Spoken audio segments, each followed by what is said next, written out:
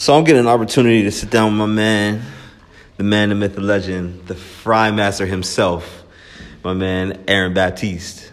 Hey, Ron, it's good to see you, boss. And so I just wanted to record this a little bit. He's asking me some questions about leadership, and it's not too often that I get an opportunity to do that. So I'm about to sit down and rap with the brother, and you guys get to listen in. Thanks for allowing me to interview you. Absolutely. We're going to start off with something simple. Your name, where you went to school, and what is your job position? Cool. My name is Derek Steele. I am from Pittsburgh, Pennsylvania. I went to Morgan State University in Baltimore, Maryland. And my current role here at the Social Justice Learning Institute is the Health Equity Programs Director. Okay, and what do you do in your role? Oh, man. Well, I tell people all the time, even though I'm the director, I think the role I really have is putting out fires. Yeah, because the way that I lead the team that I have, first of all, the success that we've been able to have on this team is not due to my leadership, is really due to the caliber of people that I have on the team. And the way that I lead it, it gives them an opportunity to play full out in their strengths, while I kind of mitigate the middle ground of things that bubble up based off of the different realms that we're doing. But in health equity in general, our focus is creating access to healthy lifestyles for community members in order to help them drive down diet-related diseases in our community. So we do nutrition education classes. We have gardens that we've built. We have we do policy and all that type of stuff too. And I have team members that are in charge of different realms of all of that, and they really do their thing. You know what I mean? So. Okay, and I noticed that goes in one of the questions is, what is your leadership style? And while you're talking, it seems like your style is not a dictator type thing. Oh, absolutely it's not. You disseminate some of the power to all of your other, I don't want to say subordinates, because I think that's a negative word. It is in a business hierarchy kind of scheme, but can you elaborate what is your leadership style, and do you think it's effective? Absolutely. Okay, so I am a B-type personality.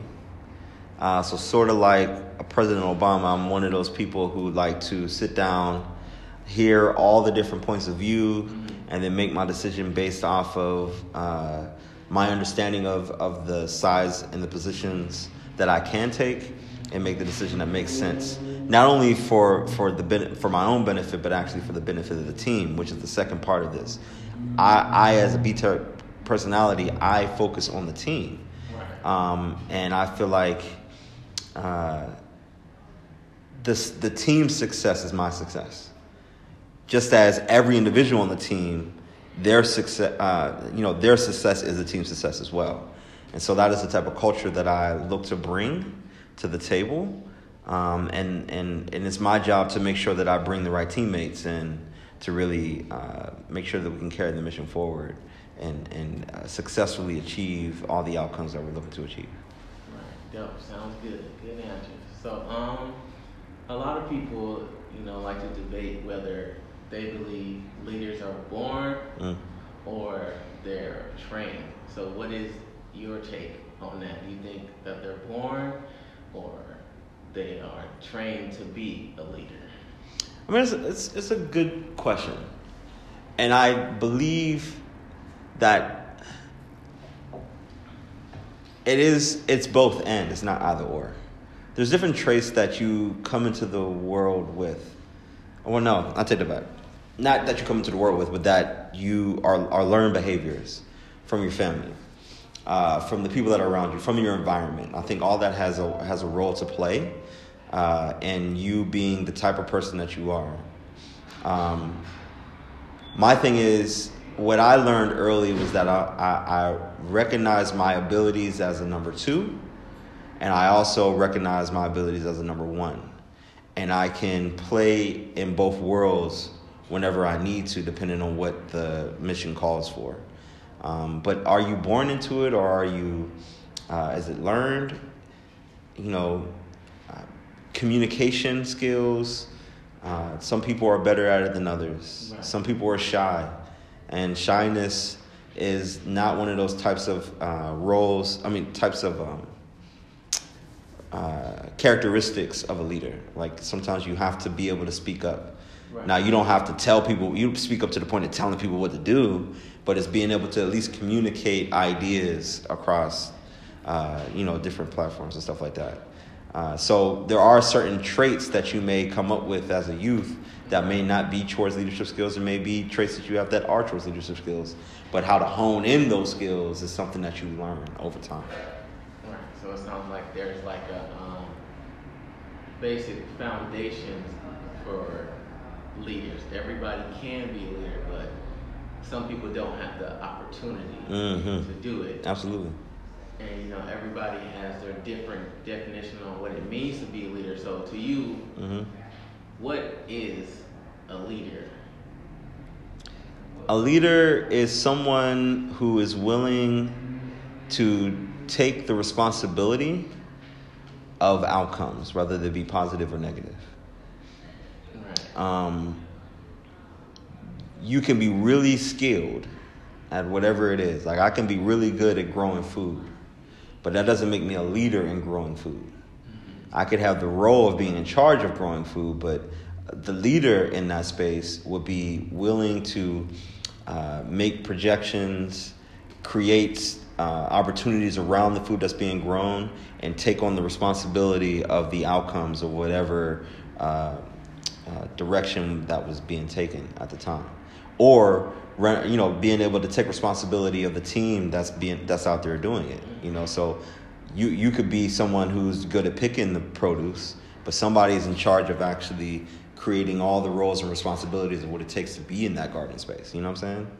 And then if the food doesn't get delivered, or if the food goes bad, or it doesn't get watered appropriately, like the leader of that is the one who took on that role, that responsibility of that failure or that success.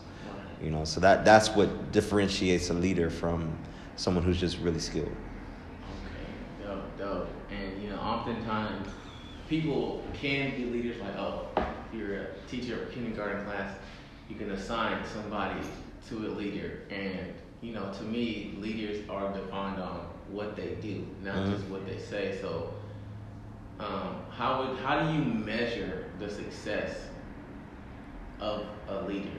Or is that even important if they actually accomplish anything? How do I measure the success of a leader? That's a good question. Right. And I guess from the way that I look at it, like I said, the success of the leader is based on the success of the team.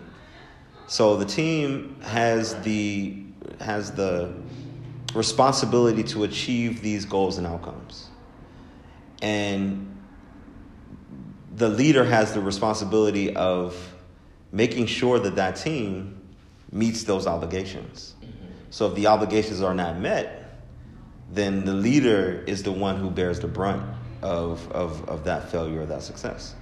You see what I'm saying? So I don't think what makes one leader better than the other is the amount of successes that comes from that leader. You know what I'm saying?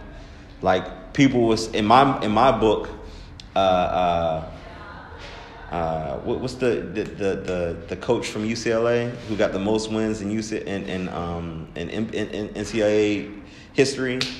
Or I'll just say it like this. Coach K from Duke? Well, Coach K from Duke, exactly, right? Right. Or not? Yeah, I was thinking about the dude who Coach K broke his record, right? Oh, I can't remember. You know what I'm saying? But like Coach K, like he is year after year after year after year after year, he brings in these winning teams that come in and get the job done. To continue to get win after win after win after win after win. Right. That's why he is in history of NCAA basketball is noted as one of the best coaches who have ever done it. You know what I'm saying? Right. It's about outcomes, man. Right. So you can sound real good, but if you ain't winning, then you're not that good. You know what I'm saying? So that's true. Sometimes leading can just be taking people to a destination or I would say, on the journey to a destination, because people don't often get to where they want to go. Like, for example, some people consider Hitler a leader because without followers, you can't be a leader. So, I guess what I'm trying to say is him using Hitler as an example, is him using his leadership powers negatively. Is he even considered a leader? Would you consider that leadership if it's not something positive? Or is it leadership just a general term that can be used? I wouldn't put him. Well, I guess in context to the way that I define leadership, you could say that. Right. But there's different types of leadership. His was a dictatorship. So the reason why he was able to create the wins that he had is because he had sole control over all mechanisms, and everybody had no choice but to listen to and do the things that he said needed to happen.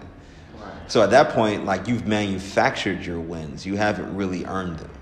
You know what I'm saying? So I think that's a different type of leadership than I think the type of dialogue that we're talking about as far as leadership is concerned. Right.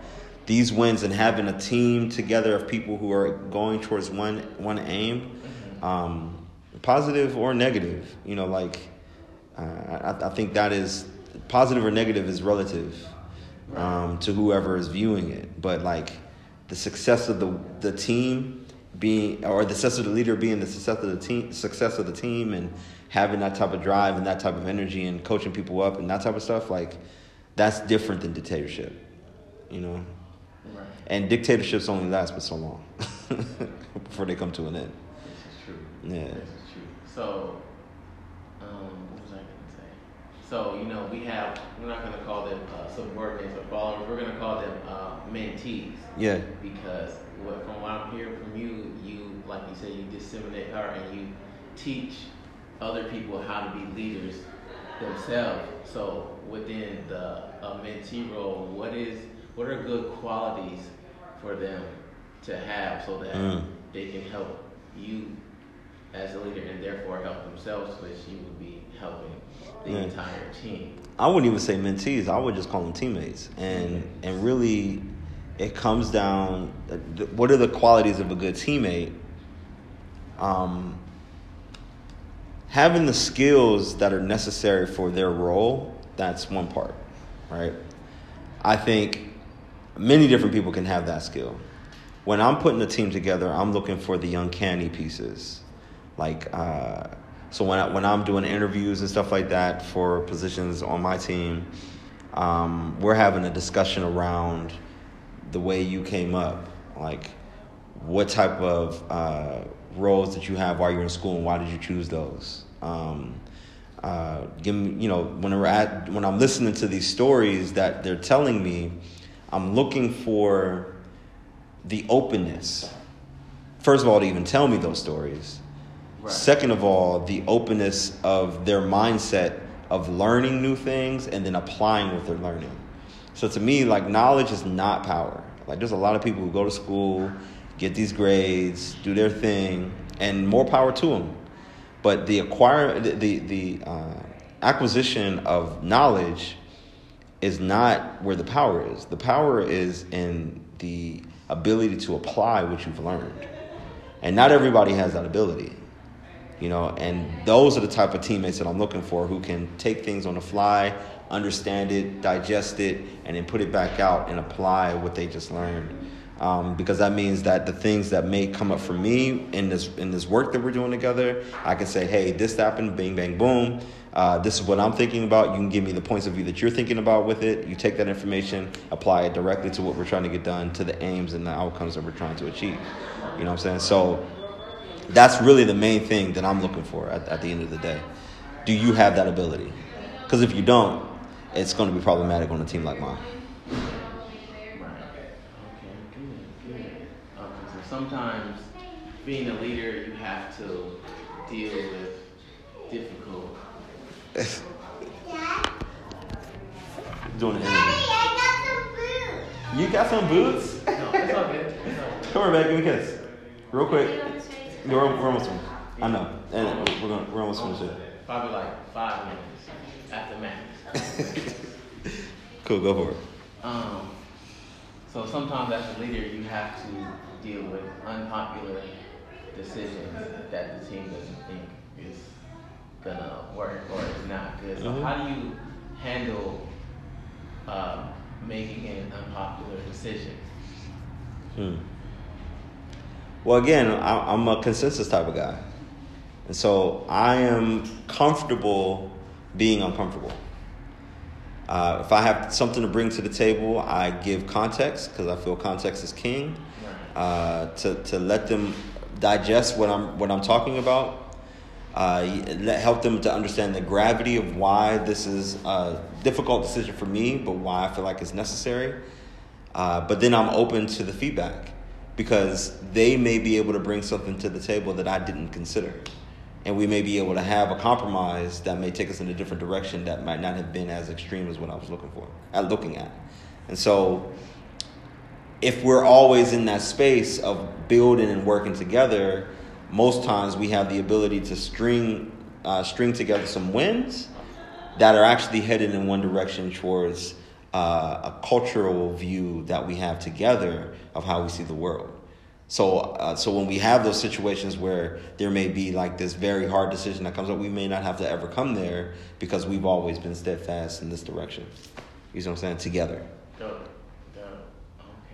So what is the most difficult decision you had to make as a leader?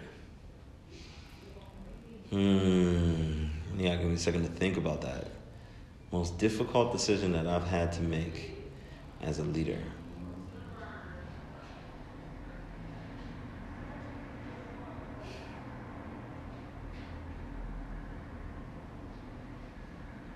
It doesn't have to be the most. It can be in the top 5. Yeah, I get you. I'm trying to think it through because the reason why this is difficult for me is because in my role, I don't make decisions alone. Right. You see what I'm saying? Right. Like I do. It's not just me. Just decisions like in that capacity. But then also, I'm a director. I'm not the executive director. So a lot of times, the hardest decisions for the organization are not my decisions. I may have influence on them, but I'm really in my role. I'm like a number 2 on the team. You know what I'm saying? Or number 3 on the team. I'm not the number 1. Right. Now, outside of this, and this is team dynamic, and this is leadership. I'm really leading from the middle. And I think there's 3 different areas of focus. You can be a leader from the top, a leader from the middle, or you can be a leader from the bottom. And there's different ways that you approach that work. But I'm a leader from the middle. Now, outside of this, I'm also an entrepreneur. And I have a team of other entrepreneurs because we run a consulting group. And so that the way of leading that team is totally different than leading the team that I have here at the organization. Right. But here, since this is the context of the conversation we're having, it's really like decision by consensus. And the decisions really aren't that hard when we can come to an agreement as to what direction we want to move in.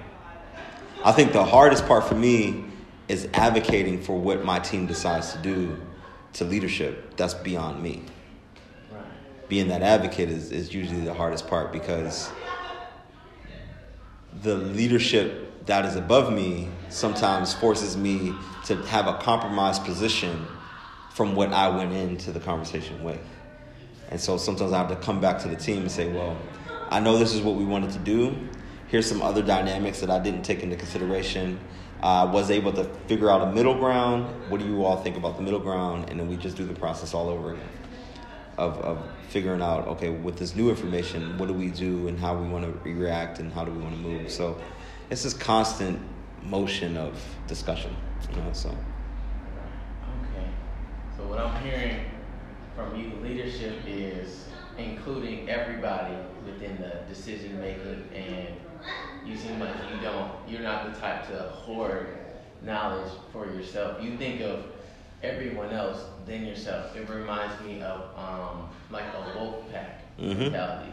Absolutely. The strength of the wolf is the pack, and the strength of the pack is the wolf. It's a community type thing. Even in National Geographic, you see that the wolves cater to everyone. So when the wolves are moving, you have the elders in the front, you have the leader and the strongest in the middle, which connects with what you were saying. You lead from the middle, and then you have some of the strongest ones in the back to defend. Yeah. What's interesting about the pack, the pack analogy, the pack leader leads from the back though. So he puts all the other wolves in front of him. Yes. You know what I'm saying? To make sure that they're good, and he leads from the back to make sure that there isn't any danger from behind. Right.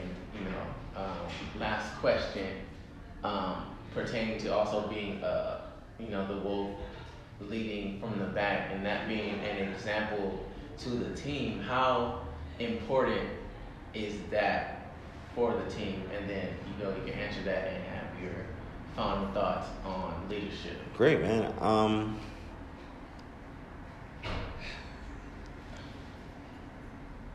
What happens in a pack is at some point the pack leader becomes the elder, which means that another pack leader has to be elevated.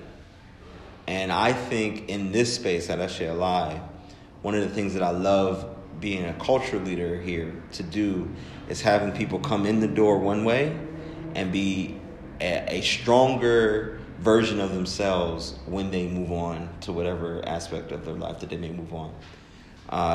I'm one of the eldest employees here. I've been here, it'll be 8 years come January. And it's been a fantastic journey. I've seen a lot of faces. I've met a lot of people. A good amount of people on my team, though, have been here the longest. I got people who have been on the team for 5 years, 3 years, 2 years. And the turnover is very low because we have this pack mentality of how we approach the work. But I also know that at some point, I have to move out of the way so that a new pack leader with new vision and new ideas can come in and take care of business and do what we do. But I'm confident that the way that I approach the work and the way that I teach and the way that I train and the way that we move and I help them apply the knowledge that they're gaining from me and from the work is that the next person who takes my space will be able to do and lead in the same type of way that I lead as well. And I think that is the responsibility of a leader in general. It's less about the accomplishments of you when you're in charge, more about how the longevity of your ideals continue to live on through other people. It's the reason why folks like Martin Luther King, Mahatma Gandhi, Malcolm X, Marcus Garvey, W.B. Du Bois, Frederick Douglass. Like, I can keep naming all these different people who were leaders in their own right, but their legacies carry on because their style is something that was carried on through other people, the people that they worked with during the time, and people who have been able to read about how they carried it can carry it the same way that they carried it. You know what I'm saying? Yes. So yes, I'm putting myself in that realm because if I want to be great, I have to think about the great leaders that came before me and really understand how they approach the work in a similar way so I can continue to leave my legacy as a pack leader as well. So we all have a role to play in this. Different people see themselves as different types of leaders, but only certain select few get to have a legacy that lives beyond them. And, I feel like the ones that approach it the way that I approach it and approach it the way that they did are the ones who will have that ability. So there you have it. Leadership. D. Steele. Holla at your boy. All right. Thank you. Appreciate you. Absolutely, man. This was great. Appreciate this.